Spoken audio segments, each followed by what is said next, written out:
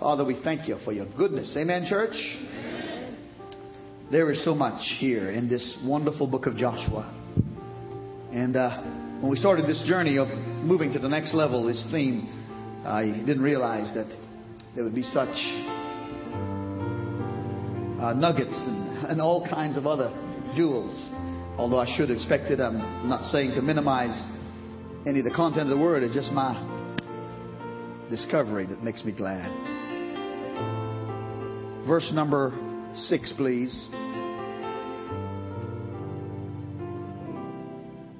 What you have here, brothers and sisters, is Caleb, one of the 12 original spies who went into the promised land when Moses was the leader. One of the positive guys who told him, let's go in right now and take the land. Who had, for the last 45 years, had to wait to go into the land. Because the other spies, with the exception of one, Caleb and one other, Joshua,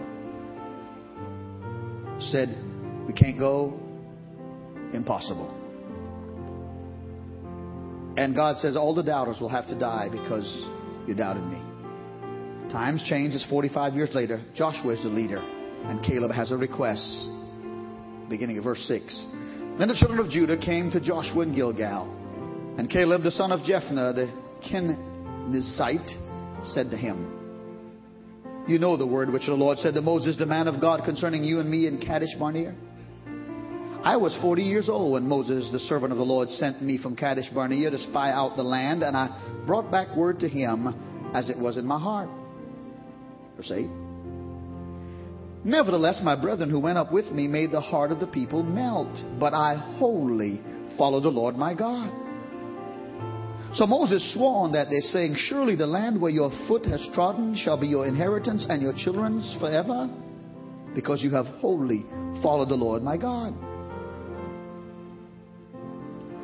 And now behold, the Lord has kept me alive, Caleb speaking. And he said, these 45 years, ever since the Lord spoke this word to Moses while Israel wandered in the wilderness. And now here I am this day, 85 years old. As yet I am as strong this day as I was on the day that Moses sent me. Just as my strength was then, so now is my strength for war, both for going out and for coming in. Now, therefore, give me this mountain of which the Lord spoke in that day. For you heard in that day how the Anakim were there and how the cities were great and fortified. It may be that the Lord will be with me, and I shall be able to drive them out, as the Lord said. Verse 13. And Joshua blessed him and gave Hebron to Caleb, the son of Jephunneh, as an inheritance. Hebron or Hebron therefore became the inheritance of Caleb, the son of Jephunneh, the Kenizzite, to this day, because he wholly followed the Lord God of Israel. Oh, thank you, Jesus. Would you say amen to his word? Would you just, for a few more seconds, could you extend your hand in my direction? I would certainly appreciate your prayer for me as I pray for you together. Father, I'm not here to occupy a few minutes of time, and I'm not here to make it laborious and boring. Oh God, I'm not here to operate the arm of the flesh, neither is anybody else. I pray for the breath of God. Amen, church? The breath of God to breathe on us again and again. I pray for inspiration and impartation. I pray you'd cause me to forget everything I don't need to say and help me to remember things I didn't even think about, that you bring to my remembrance or to my knowledge for the first time. Make us one in the Word, God. Make us one in the Word. I pray for transformation because of your confirmation. Amen. Amen. Thank you for being seated in his presence. Keep your Bibles open. Please, let's look at this passage of Scripture. It is, I believe, in verse number 10. Would you look at verse number 10, the last few words? If you're there, say amen. Caleb says to Joshua, here I am this day, 85 years old. 85 years old. I think anybody 85 years old have a right to be tired, don't you? Some of you didn't say amen. Are you 85? Anybody 85 years old have a right to be weary, to be satisfied with just sitting back and propping up his or her feet. This is Caleb. He's 85 years old and he just got through a 40-year march in the wilderness. But even though he's 85, he's not content with where he is, because he's not quite got what he wants yet.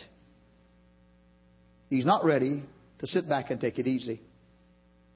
Instead, he says what we see in the scripture and what is the theme of our lesson today. He says to the man in charge who has the power to give, Joshua, he points in the direction of the mount and the place of Hebron and says, give me this mountain.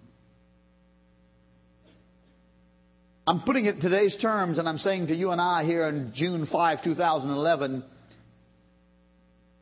he was saying, I'm ready to move to the next level in my life.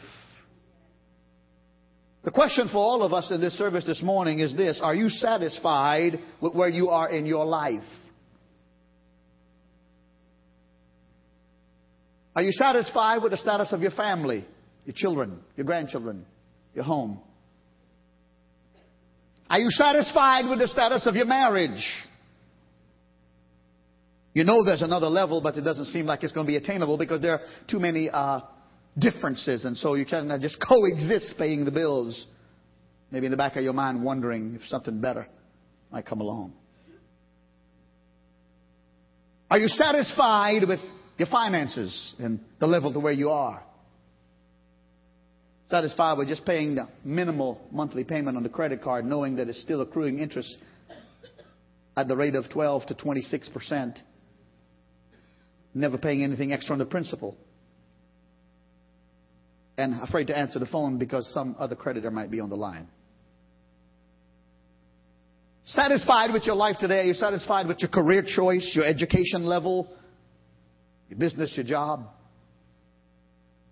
Or is there something knowing at your spirit, your heart, your mind, your dreams that says there is another level? And I would like to get there. And what about your spiritual life?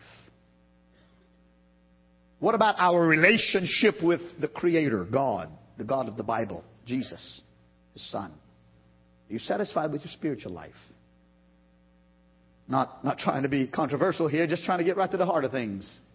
I only have a few minutes with you guys and on Sunday morning, so I just want to get to the heart of it. No time for kissing up, just telling it like it is. Are you still in a spiritual nursery? Are you still on the bottle, the milk of the Word, when you should be in the meat of the Word? You should be leading tours and tour groups to the mountain of God's victory, looking over God's promised land and saying, this is where God put me. Should be taking tours there and climbing high and going deeper in the power of the Word of God and the baptism in the Holy Ghost and the gifts and talents we have. We should be laying hands on the sick and they shall recover. Casting out demons in Jesus' name. Taking authority, not having to dial 1-800 prayer tower every time we have a storm. We got our own tower. I feel a whoop! But I'm too dignified to act that way because you brought somebody you wanted to impress. Oops, wrong church. Next level. Next level. Paul, who used to be named Saul, got saved while traveling from Jerusalem to Damascus to kill Christians. The zeal of his Judaism told him, we got to annihilate these people. Christianity used to be first known as the people of the way, W-A-Y, the way. The Lord Jesus stopped him on a path on the road from Jerusalem to Damascus while he was riding on horseback with a few other companions.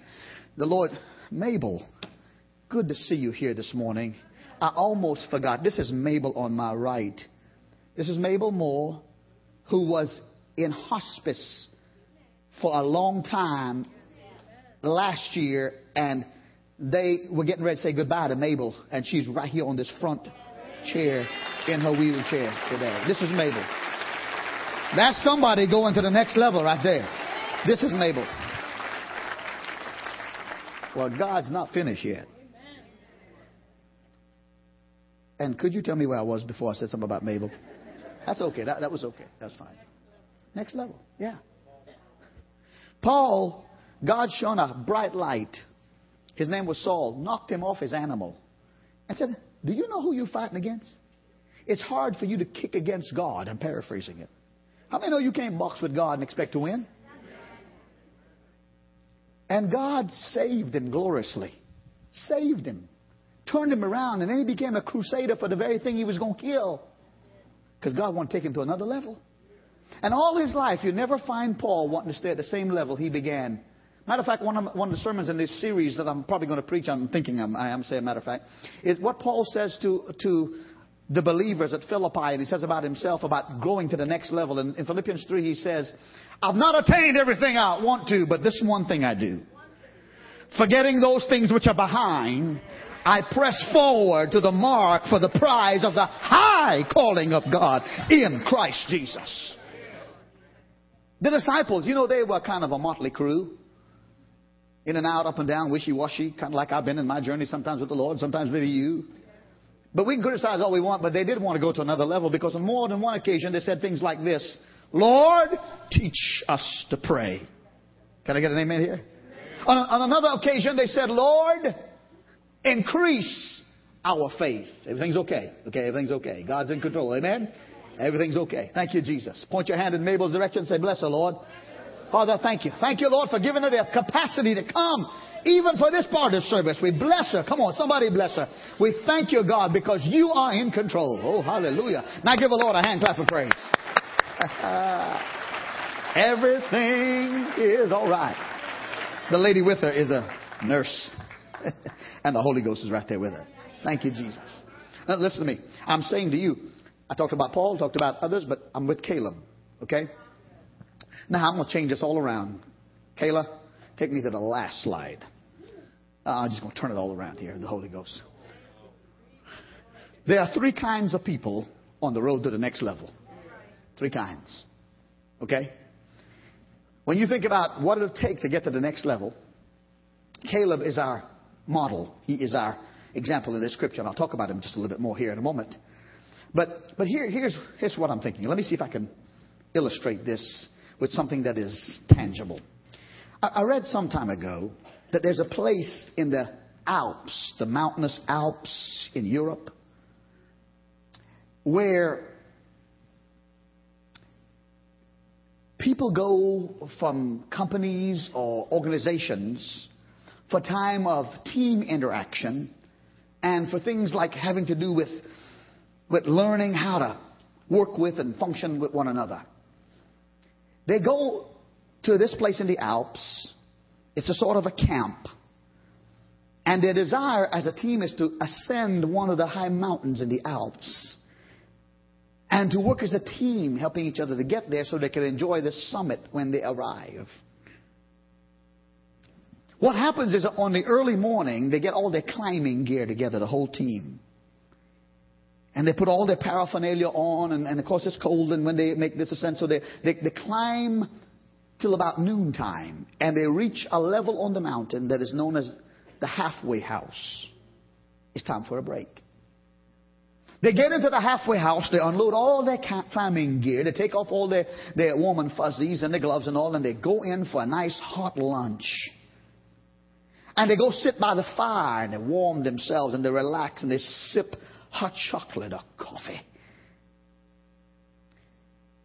But the people who manage the halfway house and the host of the climbers say that almost every time when lunch is over and the bell rings for the next half of the ascent, that one half of the people who started the climb choose to stay at the halfway house.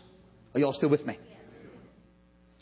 They stay at the halfway house, telling jokes, playing cards, singing by the piano, warming by the fire, looking out the beautiful picturesque window at the mountain, and having a big time. About 4 o'clock, a bell rings real loud, and it stops everything. They all at the halfway house rush to the big picturesque window where you could see the summit of the mountain. And it's glorious. But that bell has rung to indicate that the climbers have now reached their ascent. They are at the top and they are having a scene like they've never seen in all their life on this glorious mountain peak. The people who are at the halfway house, who see groups come and go, say the celebration of all that going on at the halfway house and by the fire and the piano and the music changes from a party atmosphere to a funeral atmosphere. Everything stops. Because all of a sudden, the people who stayed at the halfway house and didn't finish the climb realizes they are now at the summit. They are seeing things that my eyes have never seen. They are feeling things my sensation has never felt. They are at a peak and a point where I long to go and I started to get to, and I'll never have the chance to do it again. They are there. And I say all that to tell you that that's kind of the way life is for us if we are trying to move to the next level. We start out good. The first of the three kinds of people that are making it or trying to make it to the next level are people that can be called quitters. We all know quitters. We have met some, and perhaps we have been one. Can I get an amen somehow? Quitters don't try anymore. They just tend to be victims of something or somebody, and they become bitter and depressed. I don't know if you've been around quitters. They kind of drag to be around. Sad sack, motley kind of crew. Nobody knows the trouble I see kind of people. Quitters. Go ahead and say amen. That way you won't be indicted. Don't have a lot of endurance. Quitters opt out of all the tests and trial and training that help you to get to the next level. When things get a little bit difficult, quitters quit. When adversity rears its ugly head, they opt out. Quitters are the people who jump out of their marriage prematurely. Quitters are the people who abandon their career because it's a little too hard. Quitters are those who quit believing God when unexplainable trouble comes their way. Quitters are the kind of people that somebody says if you give $10, God's going to give you 10,000. And that ain't what that book says. Given, it shall be given to you, and God will bless you. But they experimenting with God, and they're thinking, well, I'll give a little, tip God a little bit and expect Him to make me a millionaire. And when He don't do it, they just quit on God. Quitters will pray a little lay me down to sleep, namby-pamby kind of little old prayers, wanting God to move the mountains, and then they go living like the devil and wondering why God don't hear my prayers. Somebody need to help me preach, or I've been known to preach all by myself. Quitters. Well, nobody called me. Nobody came by.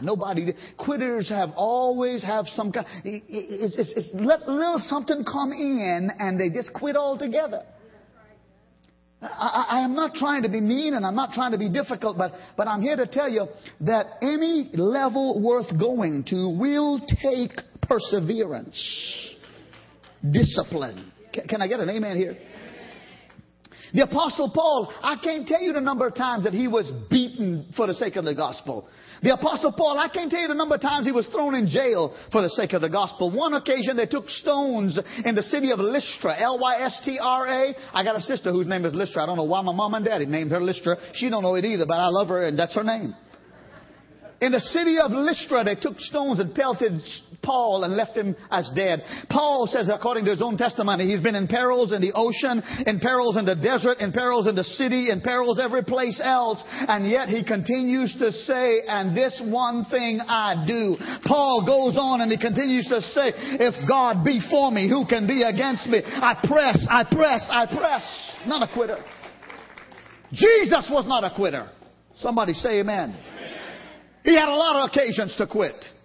The very people he fed bread to, the very people he calmed their storms, that some of the very people he cast out devils from were the very people who wouldn't stand up and claim that they know him on the day he was condemned and crucified. He could have been a quitter, but Jesus wasn't a quitter.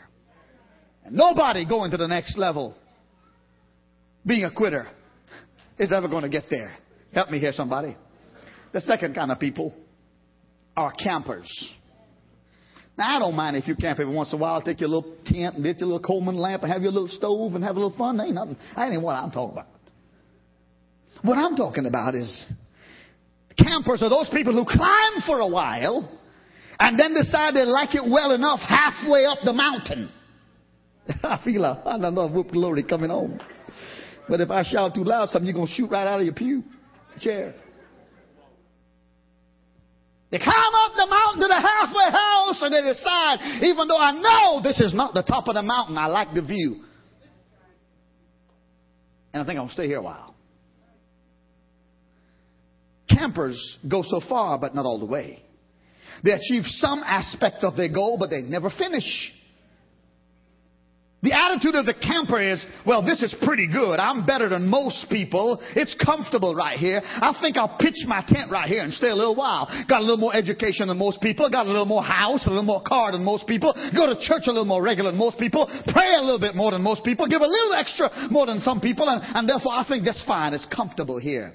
Campers join the halfway club. They're not total quitters, but they're not going to make it to the top any more than the quitters are. Can I get an amen here? You know what campers do? They take the halfway house campground and they make that their permanent residence address. Forward all my emails and my mail to this campground.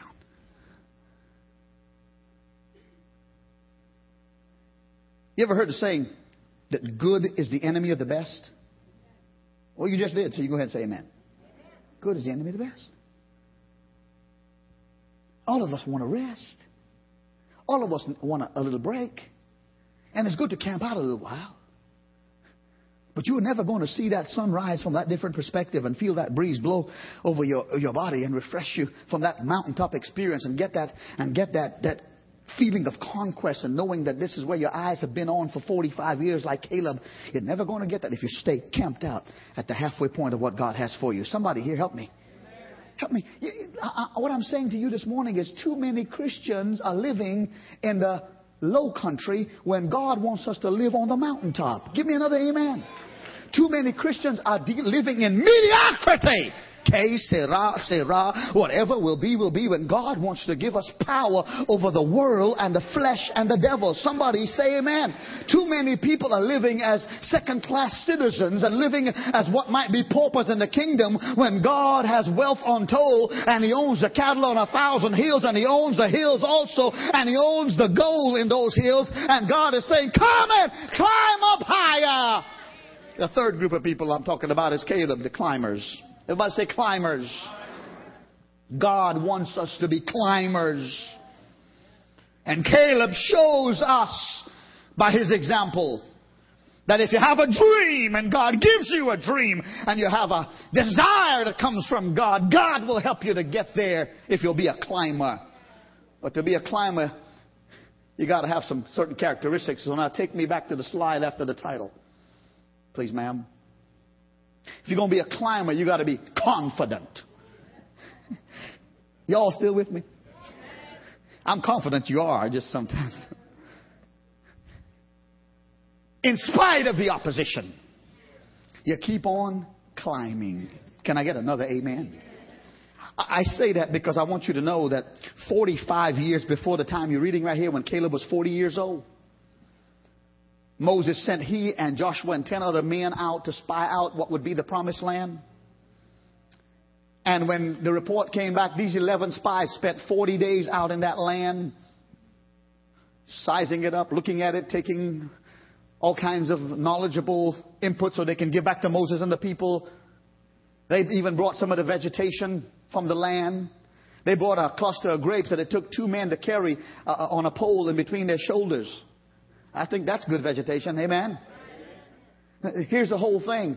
Of the 12 men that included Joshua and Caleb, 10 came back and said the land is everything God said it was going to be.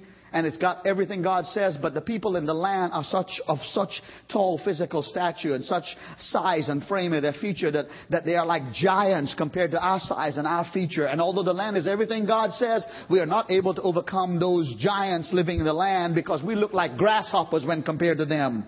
How many know in order for you to be a climber, you got to get past limited thinking and what your eyes can see only? Somebody ought to say amen here.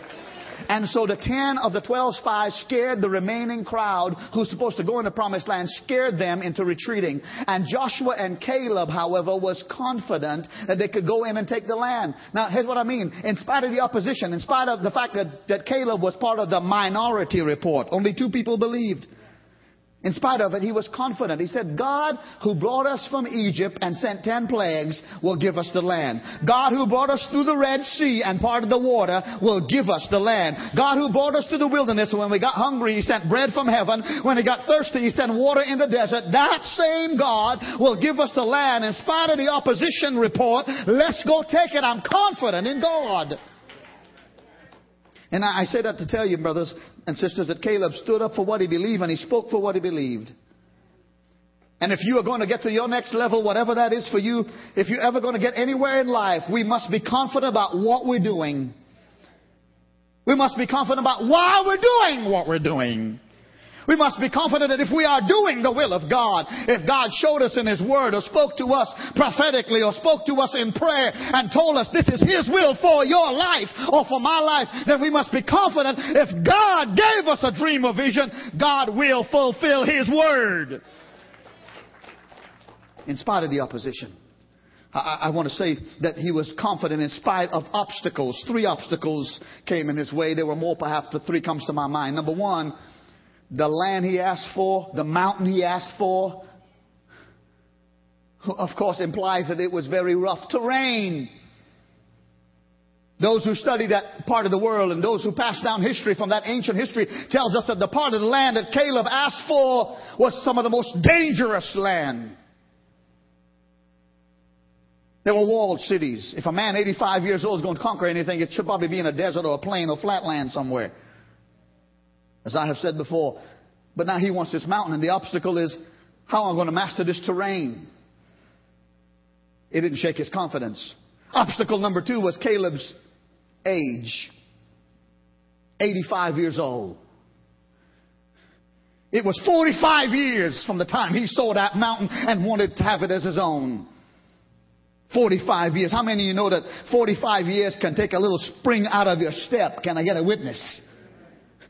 How many know that 45 years addition to your life can cause some of your get up and go to get up and gone? You're 85 years old. The only walk you want to take is go to your mailbox and get your Social Security check or your welfare check. Matter of fact, if it ain't coming in, you might just want to walk to your mailbox to see if you're still alive. With God, age is not an obstacle. You may be 18, 28, or 88. If God has told you, you can have that mountain. You can go to the next level. Your marriage can be saved. Your body can be well. Your children can be saved. I don't care how old you are. God can do it. Admiral Joseph Fowler, was in the U.S. Navy during World War I and World War II.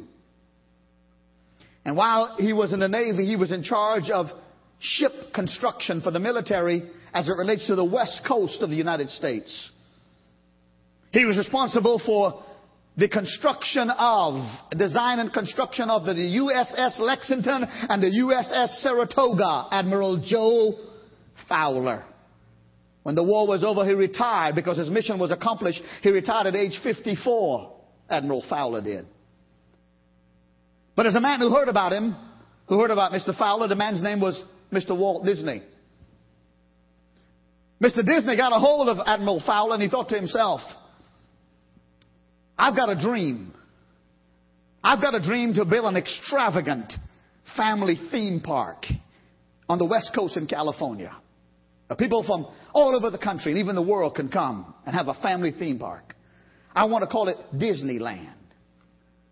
And he got to thinking, who can make that happen? And he thought to himself, for all the accomplishments that Admiral Joe Fowler did in the Navy, He's the man for the task. He called him up. He told him what he wanted done. It was 1955 when Admiral Joe Fowler finished the project that is now known as Disneyland in Anaheim, California. I've been to that one too. Crazy people go all over to get sick on rides. When Mr. Fowler finished that project, he was called by Disney again because Mr. Disney said, you know what? I want to build a park just like that on the east coast of the United States in a state called Florida, and I want to call it Walt Disney World. You been to that one? I've been to that one too. And he figured as good a job that Mr. Admiral Fowler did in Disneyland, I want him to build Walt Disney World. He was 71 years old. And when he finished building Walt Disney World, and it was a challenge, Walt Disney World, because they were building in Florida swamplands. When he was finished, he was 77 years old, and he thought, I'd retire now. I think I'll retire. Mr. Walt Disney got a third idea. He thought, you know what? I want to build something that never, in any place else in the world. I want to build something alongside Walt Disney World in Florida, and I want to call it Epcot. You been there? I've been there. Been everywhere, man. Just okay. He thought, I wonder what my friend Admiral Joe Fowler's doing. He's 87 years old. He calls him up, Joe, I got this plan. It took a little more convincing. They flew him down to Florida. Admiral Joe Fowler. Showed him the plan, showed him the sites, tell him what needs to be done and what they want. And his answer to Mr. Disney upon the invitation to build Epcot at age 87 was, can do, sir, can do. Somebody said to Admiral Joe at age 87, why in the world are you 87 years old? You've done more than the average human being. Matter of fact, you've done more than numbers of human beings combined together. Why in the world you want to take on this challenge at 87? And Admiral Joe says, you don't have to die until you want to.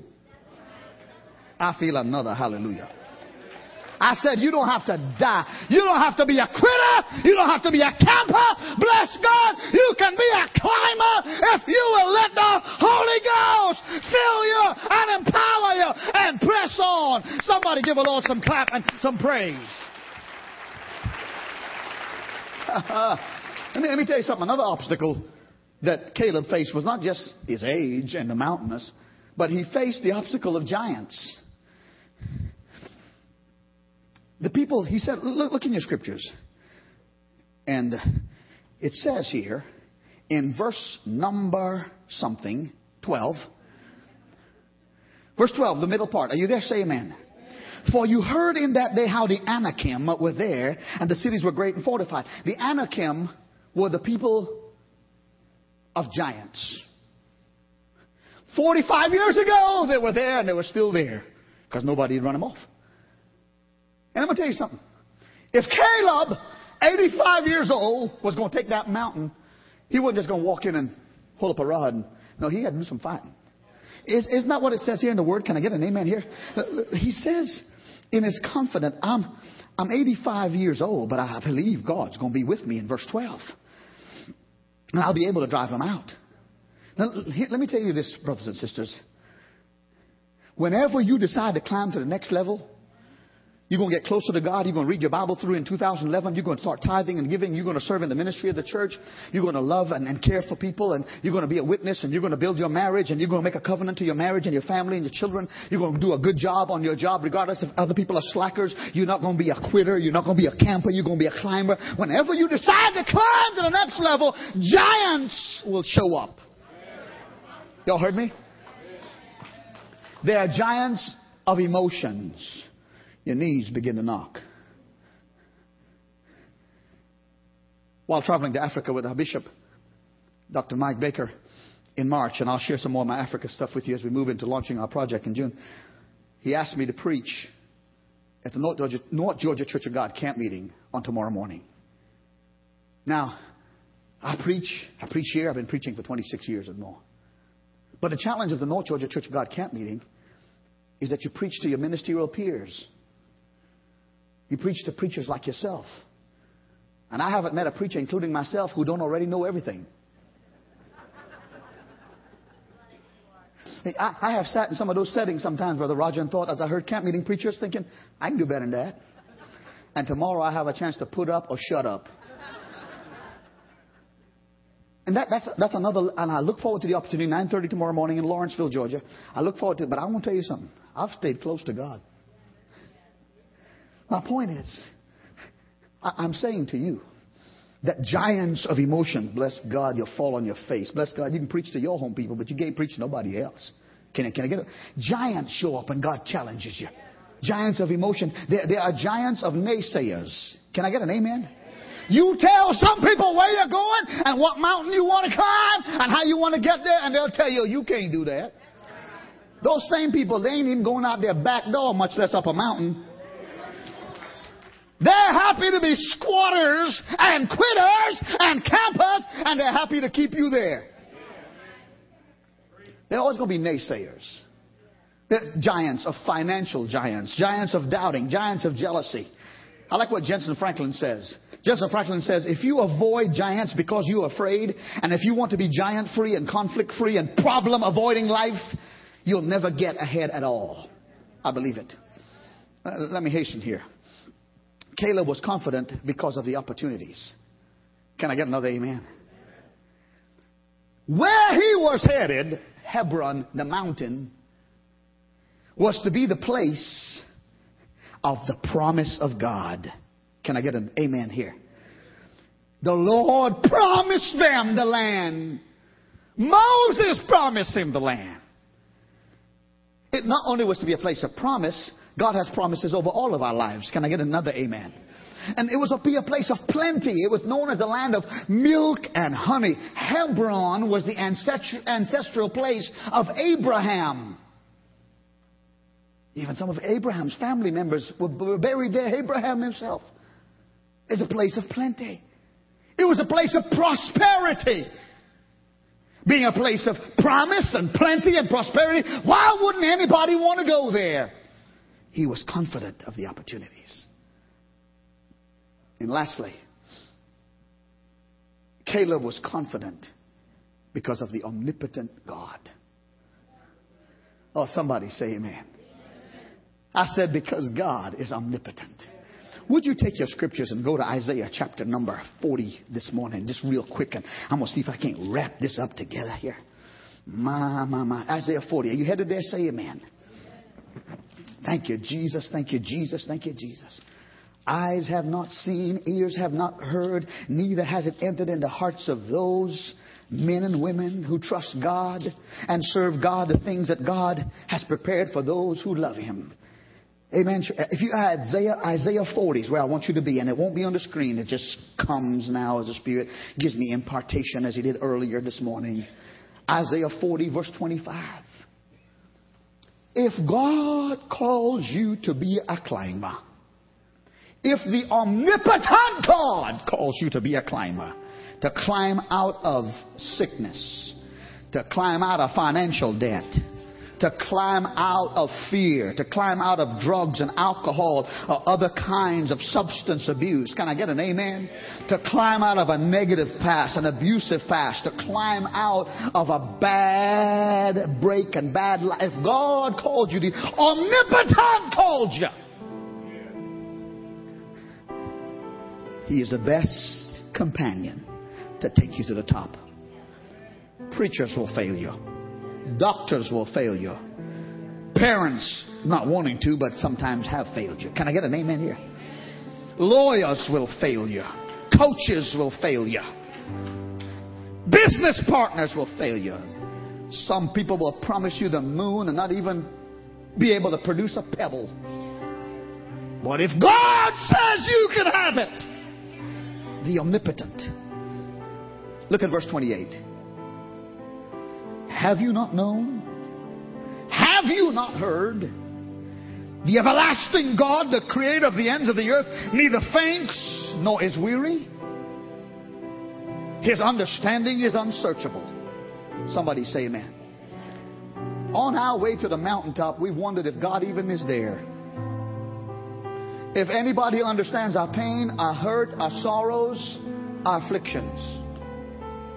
I heard where a 9-year-old child died this week in a drowning accident on the Chattahoochee. 9-year-old innocent, precious child. And I thought, oh God, what will the parents do? At times like that, we don't understand. Oh God, why did this happen? And we think, God, do you understand? And Isaiah says his understanding is unsearchable. Look at verse 29. He gives power to the weak. Have you ever been weak? I've been weak. Have you ever been weak? He gives power to the weak, and to those who have no might, he increases strength. Oh, help me, Jesus. Even the youth shall faint and be weary, and the young men shall utterly fall. Our grandson is 16 months old. And his father sent me a video through the phone last night of him climbing everywhere. Climbing everywhere. He got the spirit of a climber. I like that. You know? I didn't even think about how that fit in this sermon, but he's climbing. When he comes to our house, it takes all the attention of my wife and me to just take care of one 16-month-old boy. I told my wife, because when he leaves, everything is everywhere. And I said, when comes hurricane season this summer in America, they should name one of them storms after our grandson. Lakeland's coming through. Because... But the Bible says even the young people get tired. Can I get an amen here? The Bible says even the young men will get tired and utterly fall, faint. Verse 31. But the Holy Ghost. Verse 31. But those who wait on the Lord. Have I got any climbers here? Raise up your hand. Say, I want to be one. I want to be. Put them down. Here's the word of God over you. And then we're going to pray. Here's the word of God over you. But those who wait on the Lord shall renew their strength. They shall mount up with wings like eagles. They shall run and not be weary. They shall walk and not faint. The top of the mountain is where the eagles make their nests. I want to be one of those. Stand up, everybody, if you want to be one too. Oh, hallelujah. Put your Bibles on the chair and put your hands together and give the Lord some praise. Bring your praise to me. Come on, praise Him. My source of hope. Thank you, Jesus. Raise up your hands now all over the church. I worship you, Lord. I worship you, Jesus. Thank you, Lord Jesus. In Christ alone. Come on, give Him some worship. I place my trust and find my glory. Praise Him with me. In the power of the cross. In every victory, let it be said of me, my source of strength, my source of hope is Christ alone. I got a quick confession. The anointing is starting to be released from me. And before it's completely gone, I want climbers to come to this altar right now. If you're a climber, I want you to come and raise your hands to the Lord. Before the anointing departs, it'll tarry. But if you're a climber, come up close, come altar workers, and raise your hands and sing that, Miss Valerie and praise team. And everybody else, raise your hands. If you're going to be a climber and not a quitter, not going to be a quitter, raise your hands. Come on. Praise Him.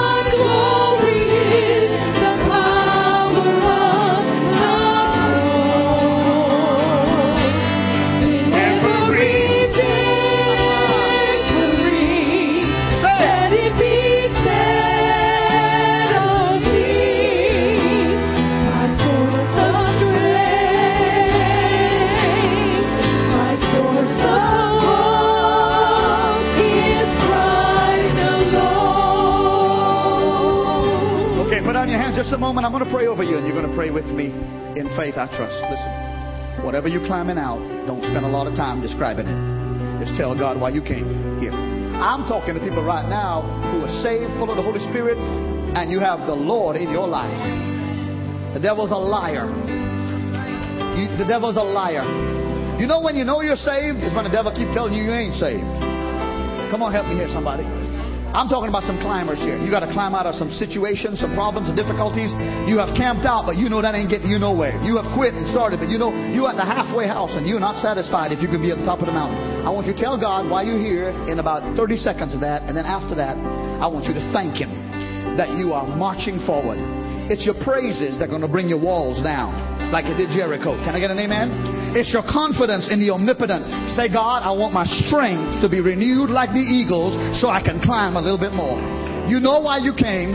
Take a few moments and tell Him why. Come on, everybody. You might want to raise your hands, but let's take the next few seconds while they play softly. And I want you to pray out of your spirit. Go ahead right now for yourself. Father, I'm praying. I'm climbing out of fear. Come on, you tell Him what your stuff is. Tell Him what your baggage. I'm climbing out of laziness.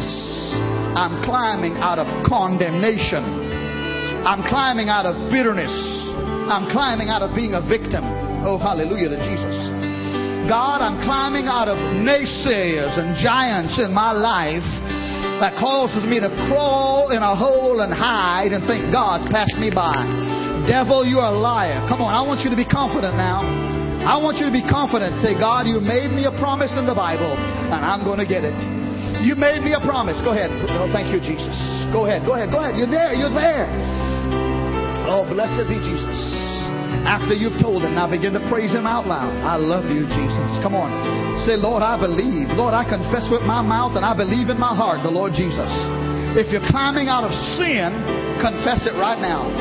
Say, God, I've sinned. I know I've sinned. You know I've sinned. Other people know I've sinned. I'm climbing out. Wash me in the blood of Jesus. Go ahead, pray that way. Wash away my sins. Cleanse me today. Go ahead right now. God, I'm not going back to that relationship. I'm not going back to that location. I'm not going back to that crowd of losers that's dragging me to hell. I'm climbing out of that. In every victory. Sing it while it's in every victory. Now praise Him. Let it be said of me, my source of strength, my source of hope is Christ alone. Everybody say it to Him. In Say it as a testimony. Christ Be a climber. Be a climber. I'm a climber. I place my trust and find my glory in the power of the cross. In every victory, let it be said of me, my source of strength. Yes, you are, God. You are my strength. Source of hope is Christ alone. Come, Donnell, help me here, Donnell. I want to illustrate something. I have decided to follow Jesus. Here's what we're going to do. If I'm going to climb, I need some help. Just hold your hand like that. I need to be with this man. You understand? If I'm going to climb, especially if I'm 85 years old and got some crevices and cracks and all, I need a helper. Come, Brother Eve. I need some help. Somebody just on this other side. Because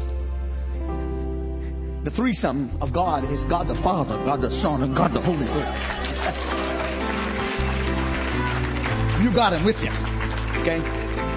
So I want this kind of unity in this body. I want these guys come say, no, not you, not now, Pastor. No. I want them to be that for me and me for them.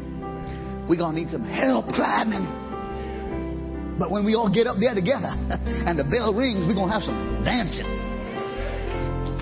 So what I want you to do, thank you, gentlemen, is lay your hands on somebody's shoulder, either side of you, and pray for your fellow climber. Pray for somebody beside you. They're climbing and they're going to need you to hold them up. You pray over them and say, God, I don't know what they're climbing out of, but I'm going to be there to pick them up if they stumble. Go ahead. Come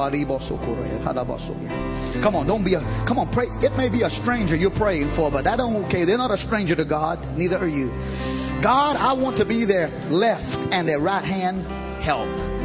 I want God the Father, God the Son, come on. God, I pray for their marriage. I pray for their bodies. I pray for their finances. I pray for their son, their daughter, their grandson, their granddaughter. I pray for their business.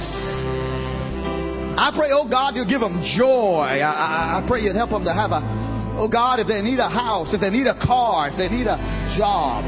Come on, these are my fellow climbers, and we are not going to be quitters.